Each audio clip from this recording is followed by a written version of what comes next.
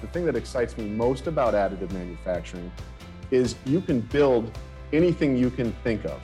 Anything you can design and put into a computer, you can manufacture. That really bodes well for the future because so often in the past with traditional forms of manufacturing, you can design it, you can optimize it, but you can't build it. You have to rely on processes that have been around for hundreds, if not thousands of years that are suboptimal, that don't end up with a really good optimal outcome and are actually quite wasteful. Hello, everyone. I'm Barbara Humpton, CEO of Siemens USA, and thanks for listening to the Optimistic Outlook podcast.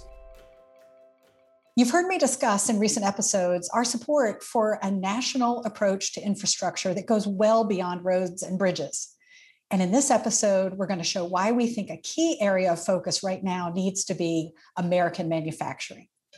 We don't always associate American manufacturing with the work to modernize the nation's infrastructure, yet the pandemic and its associated shortages have changed that by revealing the need for glocalization. What we mean by that are strong local supply chains that provide multiple sources of critical supplies. And in addition, we mean that capability to rapidly produce the things we need when and where we need them at scale, which is only possible if manufacturers are using the latest software, the most advanced automation systems, and if they're embracing what we call additive manufacturing. But what is additive manufacturing? Our guest today, Brian Neff, will help us answer the question. He's the CEO of Syntavia, a Florida-based state-of-the-art additive manufacturing company he founded in 2015. And they're designing and 3D printing a new generation of flight and launch components for the aerospace, defense, and space industries. Now, I'll tell you, Syntavia is a customer of Siemens. We're proud they're using our software. And I also want to disclose that I serve on the board of directors of Triumph Group, a tier 3 aerospace supplier. I promise you that additive manufacturing won't sound like another buzzword after you hear this episode. Brian's really going to help you see the possibilities and why additive is the future. Take a listen. Brian Neff, welcome to the podcast. I was able to watch a TED Talk you gave, and we'll link to it in our show notes. And I think you're a fitting guest for this podcast because your very first line in that talk was, "I'm an optimist." So I thought in this episode, we'd explore what fuels your optimism. This idea that additive manufacturing completely changes the game for how we design and make things. Now, not all of our listeners have heard of additive manufacturing, but I'm sure everyone listening has heard of 3D printing. And that's basically what additive manufacturing is, right? Help us understand the terminology and tell us a little bit about the process. Well, Barbara, thank you very much for having me on your podcast to talk about something that I love to talk about, additive manufacturing. Additive manufacturing is exactly that. It's the manufacturing technology by which material is added to form a final or near final part. That is in contrast with traditional manufacturing, which is more of a subtractive process where you start with a large piece of material and you whittle it down into a final shape or final form. From a practical standpoint, the way that we additively manufacture is very similar to a print job, printing. We will take a design or copy of a three-dimensional object, and we will take that object and we will slice it into really, really thin slices, which can then be printed or manufactured in a layer-by-layer sense. The benefits of additive manufacturing are pretty tremendous. The first, as I said, is it is not a subtractive form of manufacturing. So you don't have as much waste as you would if you started with a big block of some material and you whittled it down to a much smaller part and you have all of this waste that's sort of sitting around that has to be disposed of. At the same time, it's a much faster process. You can go from a raw material to a final finished product very, very quickly. The thing that excites me most about additive manufacturing is you can build anything you can think of. Anything you can design and put into a computer, you can manufacture. And to me, that really bodes well for the future because so often in the past with traditional forms of manufacturing, you can design it, you can optimize it, but you can't build it. You have to rely on processes that have been around for hundreds, if not thousands of years that are suboptimal, that don't end up with a really good optimal outcome and are actually quite wasteful. Yeah, I remember hearing about the whole discipline around design for manufacturability. And what you're saying is this process really turns that on its head. And my understanding is that the ability to 3D print products isn't exactly brand new. It's been around since the 1980s. But what makes 3D printing more valuable today and more viable is the ability to incorporate incredibly sophisticated engineering software. Am I getting that right? Absolutely. That is absolutely spot on. I think it was, if not the late 1970s, but certainly the early 1980s, people came up with the idea of additive manufacturing, of using either a laser or a stylus to slice a component into little thin slices and build it from the ground up. But back then, they didn't have the computing power, they didn't have the engineering software that allowed them to make those slices really, really thin. So you can imagine trying to make a precision part where each layer of material that you're building is a millimeter or two thick. It wouldn't look very precise. What we have now is the ability to take any sort of three-dimensional object that can fit in a printer, and some of these printers are quite large, and slice it down into 20 or 30 micron layers. So now you're dealing with, instead of millimeters, you're dealing with hundreds of millimeters. And that results in a much, much more precise, much more mechanically sound end part. And so this is totally enabled by stronger computers and better engineering and design software. Okay, so we understand the process now. How did you decide to take this approach? What was your aha moment? Well, I'm a third generation aviation person. My dad, my grandfather were all in aviation and we've been in it for a long time. And so I grew up with the knowledge of what it took to put a part on an aircraft.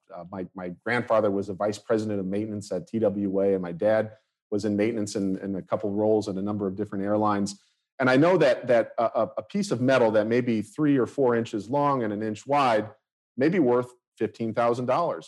And it's worth that not so much because of the metal or even the design, but really the quality certification that goes into that part.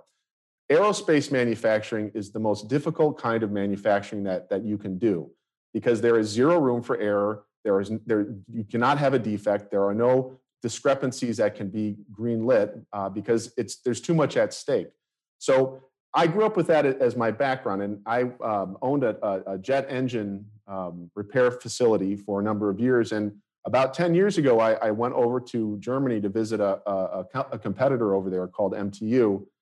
And I was on the tour with the tour guide, and we're walking around this facility, which is outside of Munich. And at the very end of the tour, the guide said to me, hey, come into this room. Now, this was in December of 2011.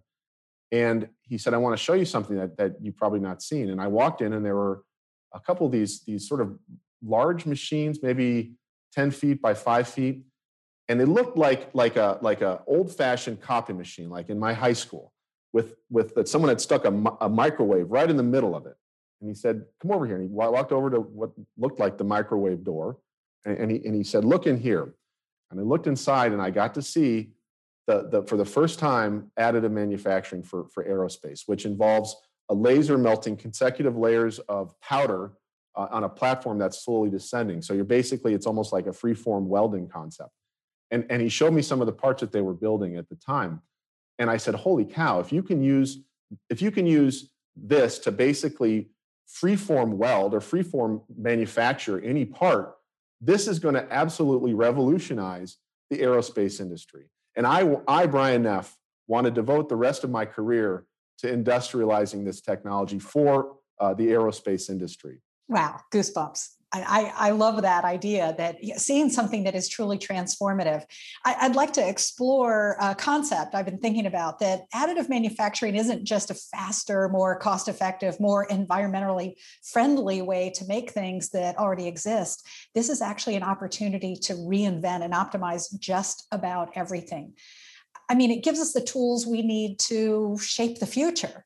And I'm sure you have some good examples of how you're already doing this at Centavia, taking a fresh look at the countless different component parts that go into an aircraft. What have you discovered so far?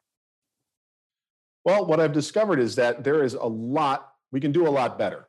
I think that the way that an aircraft looks right now is in many ways defined by traditional manufacturing methods. In aircraft, weight is important. Weight is critical. You save weight, you save fuel, you reduce carbon dioxide emissions.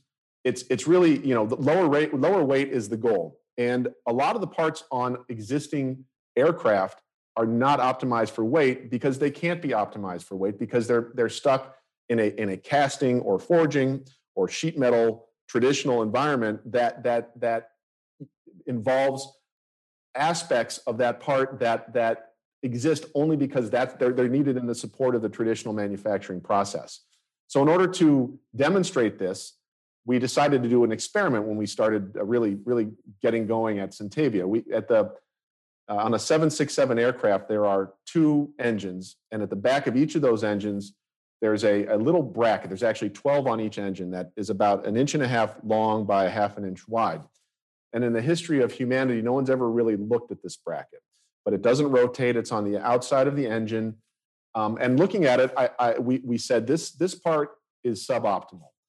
It had right angles. It had wall thickness that it didn't need. It was basically just supporting a fuel manifold. So again, it's a very innocuous part, but actually that benefited to the design of experiment that we were trying to do. So we took this part and we 3D scanned it. So we got a CAD file for it.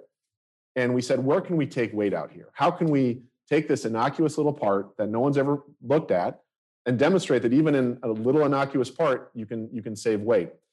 And so we found about 20% of the weight of this part we were able to take out.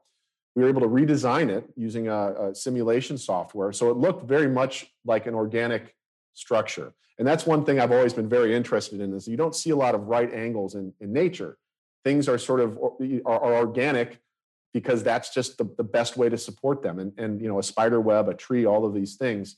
And I think that additive allows for that sort of redesign. And in this case, when we optimized this little bracket, it looked like a very organic grown component. And we measured it. And as I said, we took out about 20% of the weight, which was probably 30 grams or about 1 ounce. And then we wanted to say, okay, we're lightweighting this part.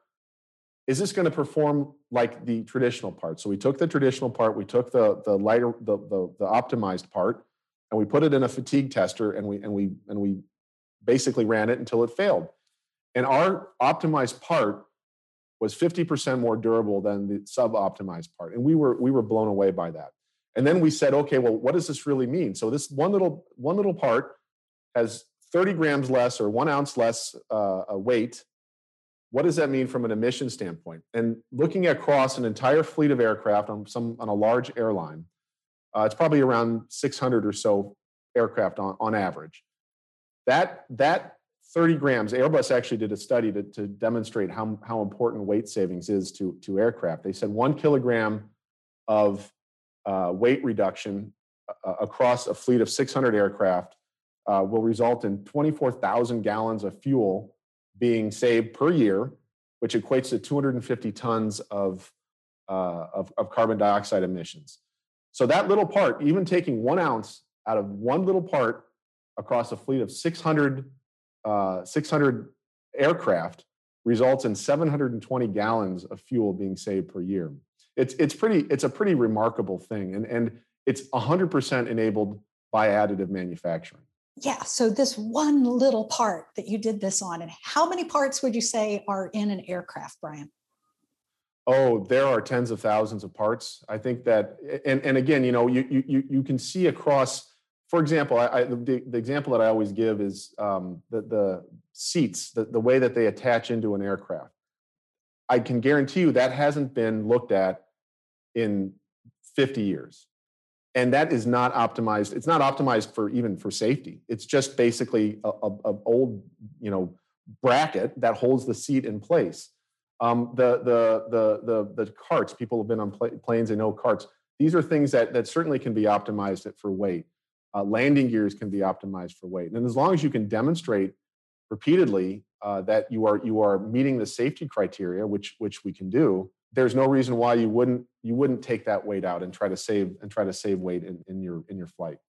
This is what's really inspiring about what you're doing with additive manufacturing, Brian. You're showing us that it's now possible to build anything we can see on a computer screen and think about the potential for aviation. I'll share that at Siemens, we innovated an electric motor for aviation, improved its capability using the same tools that you're talking about. We then sold that capability to Rolls-Royce so that they can bring it to full use in the aviation industry. We don't have an airworthiness certification process here in the work we do, but they do.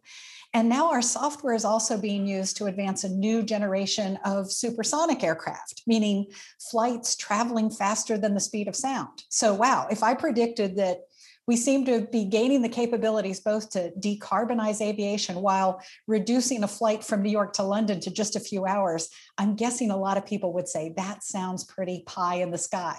But I think you'd agree with me that this is actually where we're headed. Am I right? You're absolutely right.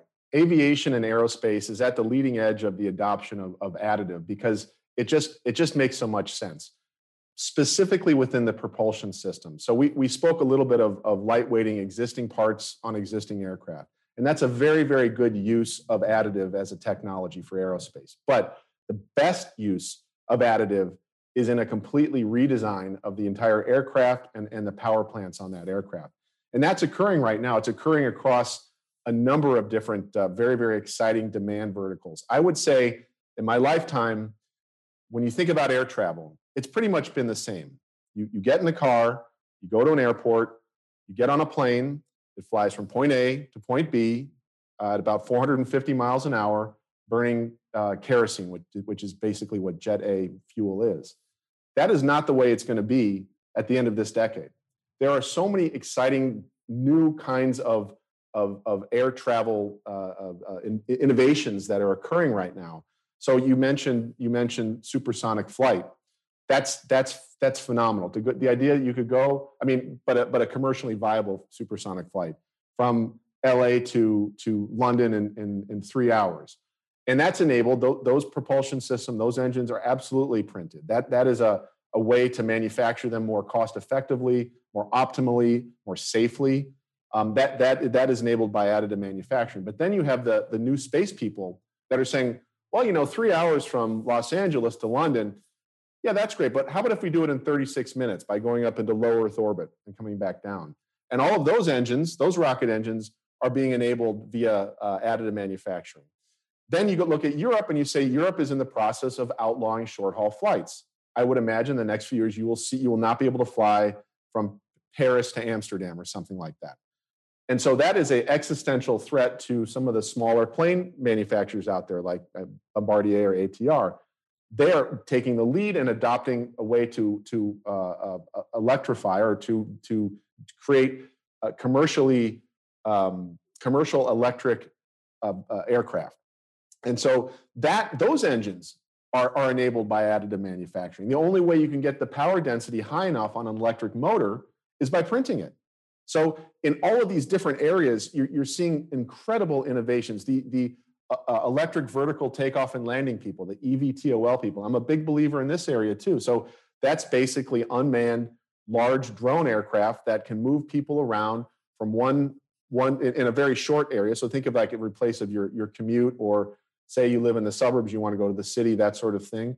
That is also enabled by additive manufacturing, because you cannot build engines traditionally that are as lightweight and as efficient as you can with additive manufacturing. So this decade kind of got off on the wrong foot, but I am so optimistic about the nature of air travel being totally redefined by the end of this decade. And again, that's enabled by additive, and additive, as you said, is enabled by better data management, better software, and better hardware. And I will say, I will tell you about Siemens, is that the approach that you guys are taking on an end-to-end suite is so welcome by the industry. We existed for years after Centavia really started operating as a standalone in 2015 with these differentiated verticals in terms of software. So you would have to export, import from one to the other, and it was inefficient. They didn't talk to each other. It was prone to human error.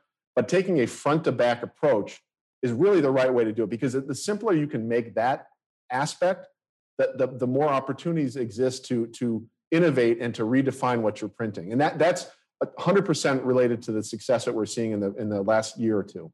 Yeah, I like to say that that manufacturing of tomorrow will rely on the digital thread. And right now, our trick is that we've got a lot of digital lint that we need to connect. Hey, on the next episode of this podcast, we're going to delve into workforce development and why we have a record number of open manufacturing jobs today, more than 700,000 nationwide.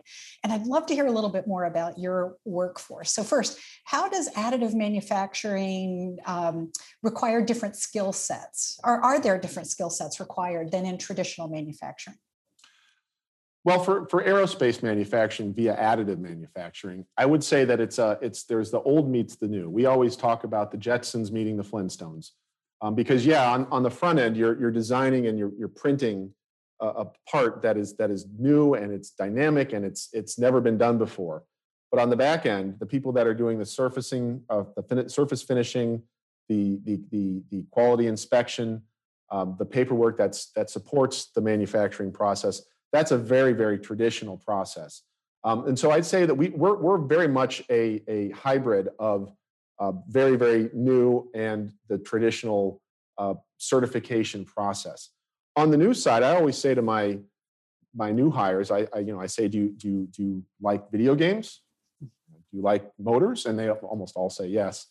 And I really do think that way of thinking and the way of looking at three-dimensional objects via a two-dimensional screen, and whether it be a video game or just doing some other sort of design work, that's really, really important. And so we have people that are degreed engineers that started as shop floor technicians and worked their way into the engineering department, and we have the ones that we hire, the engineers we hire that are just either out of college and have to be trained here. It's very, very much an old meets new mentality. And I think it's really, really exciting because when I look at the engineers that are out there, I look at my children and how they look at objects in three dimensions and how they can spin them around and they can look at them. You absolutely have to do that because that is how you're going to end up with the file that you're going to print.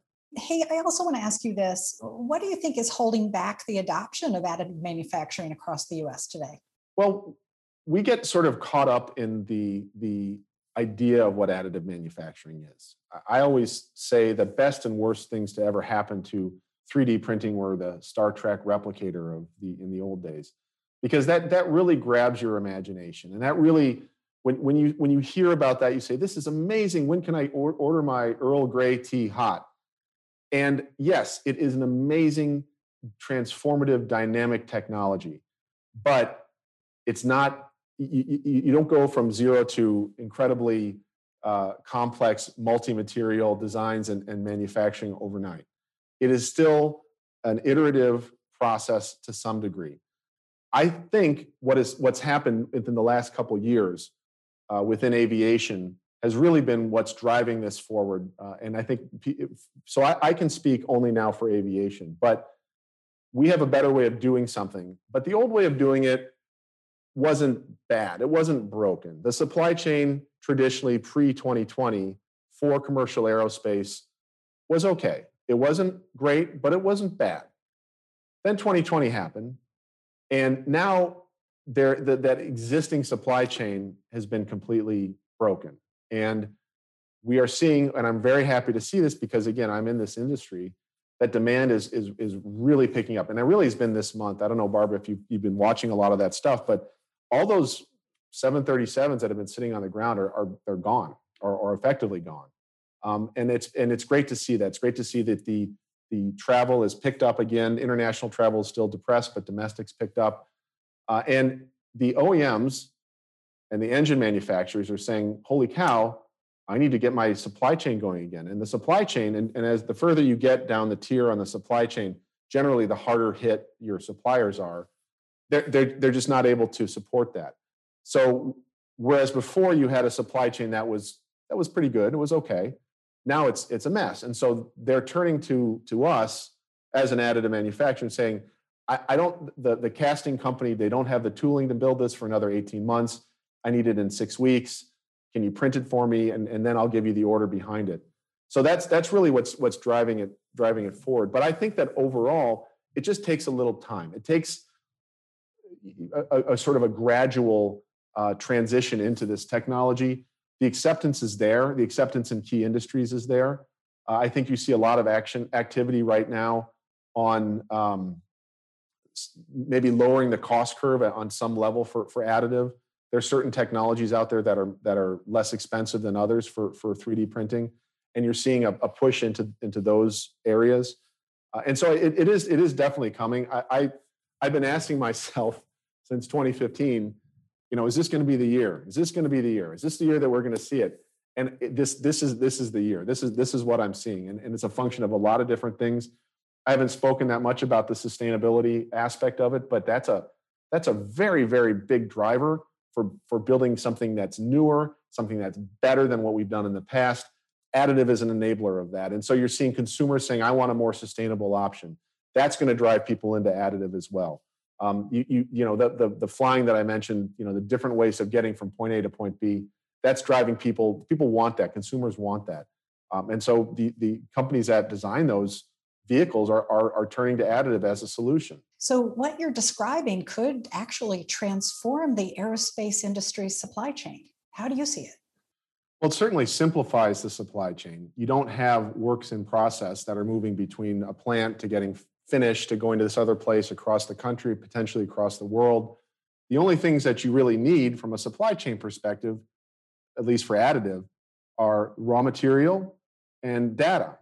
And data, the supply chain is pretty instantaneous. And so I think that you see a lot of efficiencies. Right now, I would view the supply chain generally as being suboptimal and somewhat inefficient because, again, you have to move a part here for a certain aspect of the process and then another part over here, and then it has to be assembled over here. You do away with all of that. You have a design, you have the raw material, and then you have a final finished part that leaves your shop. So I see this as being just like with an aircraft part becoming more efficient and more optimal. I see the supply chain also definitely streamlining and becoming more efficient. Actually, this takes us directly to a wrap-up question that I have for you. And it's something I like to ask all of our guests. Imagine the future with this, in this case, additive manufacturing, fully deployed, fully embraced. Tell us about that future and how we can see it shaping a more sustainable and resilient future for all of us. Well, imagine that you can manufacture and build and manifest any object or part or shape of any material that you can think of and put on a computer screen. I've spoken a lot about aerospace, and that is my business. And that is, as I said, it's the tip of the spear of the adoption of additive manufacturing across all industries. But that's only one aspect. People are developing additive manufacturing, 3D printing for construction purposes in homes. They're 3D printing food. They're 3D printing human organs. Things that to me blow my mind, and I'm in this industry.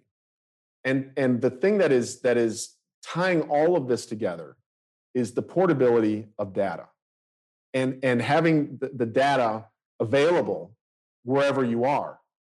That to me is incredibly interesting. And so when I think about a future where there are hundreds of millions of printers, billions of printers across the country, across the world, and the portability of data interacting with all of these printers. And even if it's a printer that maybe you don't have, but someone else does, or there's areas where if you need something in a certain material, you can go to a different location. To me, that's incredibly exciting and profoundly will change the way humanity lives and moves and eats, and across all socioeconomic backgrounds too, and across all nationalities. It's a very, very interesting future to think about in that you have the data anywhere you go, you can get what you want anywhere you go. There will still be a supply chain of raw material, but it simplifies the supply chain a tremendous, tremendous amount. And really, I think benefits humanity across the board. So things can be designed anywhere, but then actually printed wherever they're needed. Yeah. Right. What a cool vision for the future. Brian Neff, it's been fascinating to talk to you. Thank you so much for joining us today. Thank you very much for having me, Barbara. So let me leave you with this. When the Mars rovers, Curiosity and Perseverance, were designed, it wasn't feasible for NASA to simulate the landing conditions in a lab. They actually used Siemens software to create the rovers' digital twins.